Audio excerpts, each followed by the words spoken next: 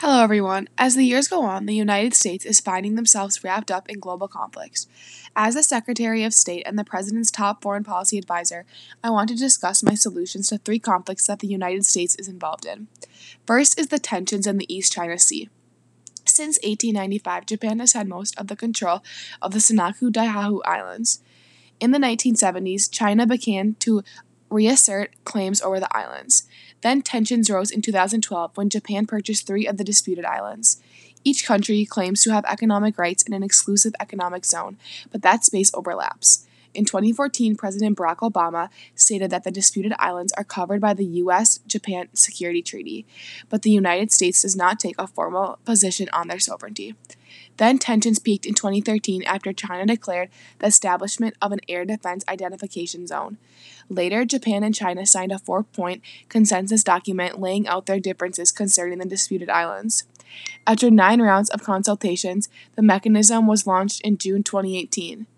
Recently, the tensions between China and Japan over the Senkaku Daihaku Islands have increased as both countries increase their military capabilities in the region.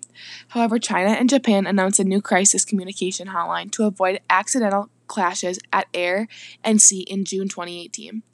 There are many concerns that relate to this conflict. Even though Chinese and Japanese leaders can establish this control over the Senkaku Daihaku Islands, unauthorized action by local commanders could result in increased hostilities. Through treaty commitments with Japan, a military confrontation could involve the United States. As a Secretary of State, I would send a treaty out about dividing the sea. This way, each country could have certain areas of the sea that belong to them. This way, the United States also wouldn't be put in as much danger because if we got put in military involvement, it might cause more problems for the United States down the road. The next crisis is the criminal violence in Mexico.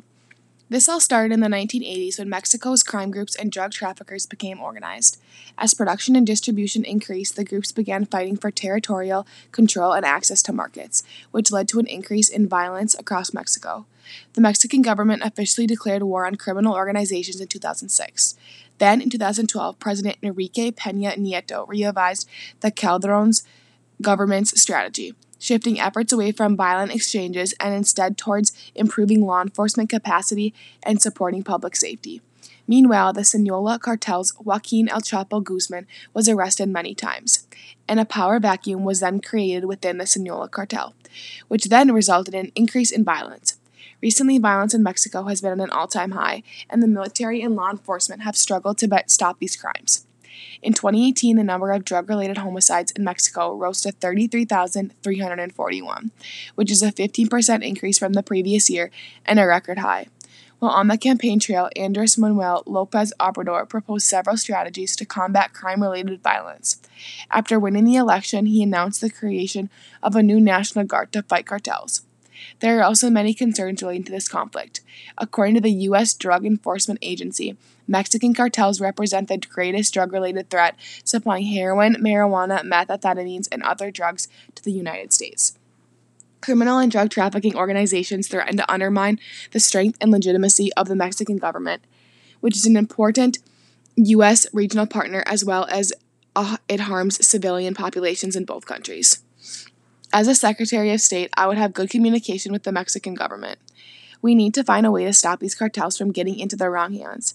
I think an important way to get these cartels to stop is to find jobs for these people.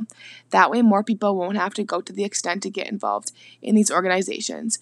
We will need to have perseverance and dedication to implement this. I also think that the state needs to reach out into the community so that they don't feel that they have to take matters into their own hands.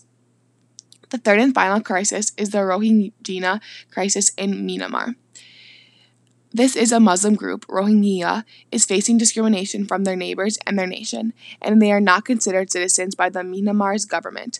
On top of this, Buddhist nationalist groups are calling for boycotts of Muslim shops, the expulsion of Muslims from Myanmar, and attacks on Muslim communities.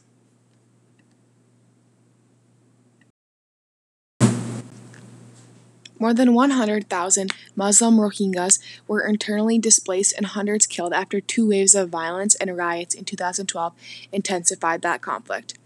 There is little indication that the Rohingya Rohingya issue will become a priority anytime soon, so they have shifted the focus of establishing a new relationship with the military and addressing multiple ongoing insurgeries instead. The military signed a ceasefire with several armed ethnic groups in October 2015. While the ceasefire agreement was a potential step towards peace in Myanmar, it failed to give a balance of power between the central government and local authorities. Recently, tensions between Buddhist and Muslim countries have escalated since late 2017. There was a series of attacks by a group of Rohingya militants which led the military to launch a rough crackdown on Rohingya villages. This is causing thousands of people to flee across the border of Bangladesh. This violence has led to a crisis in Bangladesh, causing most of the Rohingya to live in refugee camps across the border. It has also caused many deaths and many people in search for a safe home. Additionally, in 2016, Rohingya were not allowed to vote in the election, and they were also not allowed to attend a peace conference in 2016. Today, there is still failure to address this issue. This concerns the United States as well because as the U.S.-Myanmar relationship warms, disagreements over human rights issues will remain a divisive factor. Myanmar's stability is important to the U.S. interest because of Myanmar's strategic importance in Southeast Asia, vast natural resources, and emerging democratic government. As the Secretary of State, I would make clear that the government of Myanmar will be held accountable if it does not take certain steps to improve the situation for the Rohingya. I would also try to get our country to go to the UN Security Council to get global arms embargo on Myanmar and to demand equal legal protections for the Rohingya and the safe return of refugees to Myanmar. Overall, the tensions in the East China Sea, the criminal violence in Mexico, and the Rohingya crisis in Myanmar are all examples of conflicts the United States is involved in right now. As the Secretary of State and the President's top foreign policy advisor, this is how I would deal with them in the best and most effective way possible. Thank you for listening.